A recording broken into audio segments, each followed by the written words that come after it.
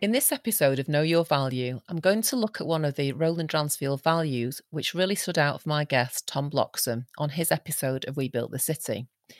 The value that Tom felt strongly about is leaders create leaders.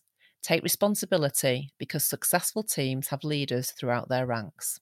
Tom talks about this a lot, and he felt that this underpins the way that he personally and the team at Urban Splash operates. Tom said that the culture of Urban Splash is to recruit for attitude and intelligence rather than skills. He helps create leaders within the team at every level. Tom tells the team that there are very, very few things in the world that they can't do. They might be too difficult, they might be too expensive, they might take too long, they might even have never been done before, but there are usually not many things that can't be done. Tom believes that creating leaders is not about telling people what to do, but allowing them to achieve things that they never believed they were capable of achieving. It's about giving colleagues the confidence and the ambition and to encourage them to grow, to try and achieve things they thought they couldn't ever achieve. Tom says, if it's good for them, it's good for me and it's good for the business, and it's a win-win situation. Urban Splash encourages setting big, audacious goals, both for the organisation and for individual team members. It believes that if team members are feeling personally motivated, if they're feeling like they're on a personal path with a purpose, that gives them a sense of leadership and a sense of investment in their own journey. Any organisation that's got highly motivated, invested people at its core is going to go places. In the podcast with Liam Morton, Chief Executive and Founder of Didsbury Gin, Liam talks about something similar. He talks about the concept of staying in your lane, and I love this. It's about picking people to work with who are better than you at certain things and letting them get on with it. Don't meddle with them, give them the space. Don't be the leader who is afraid to recruit people better than you.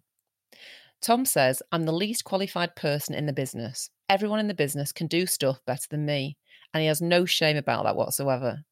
He says, all I've ever done, and the only way I've got any success in my life, is to surround myself with people who are more able than me. And over the years, I've come to realise this.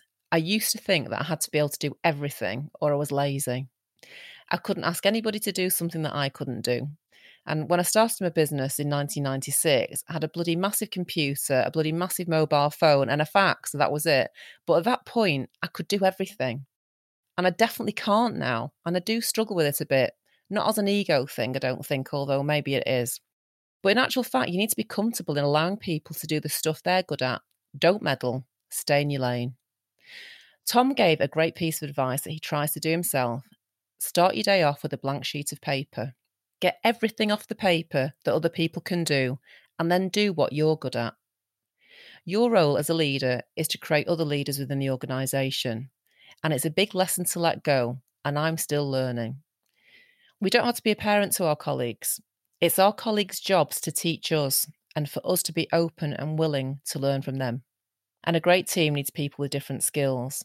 We all know that from school, if you all want to play goal attack in the netball team, you're going to lose every game. So leaders, create leaders, is a win-win if it's done properly. At Roland Dransfield, we also say take responsibility, that a great team has leaders within its ranks. So you don't suddenly become a leader when you've got an agreed number of years under your belt. It's about taking responsibility in whatever situation you're put in.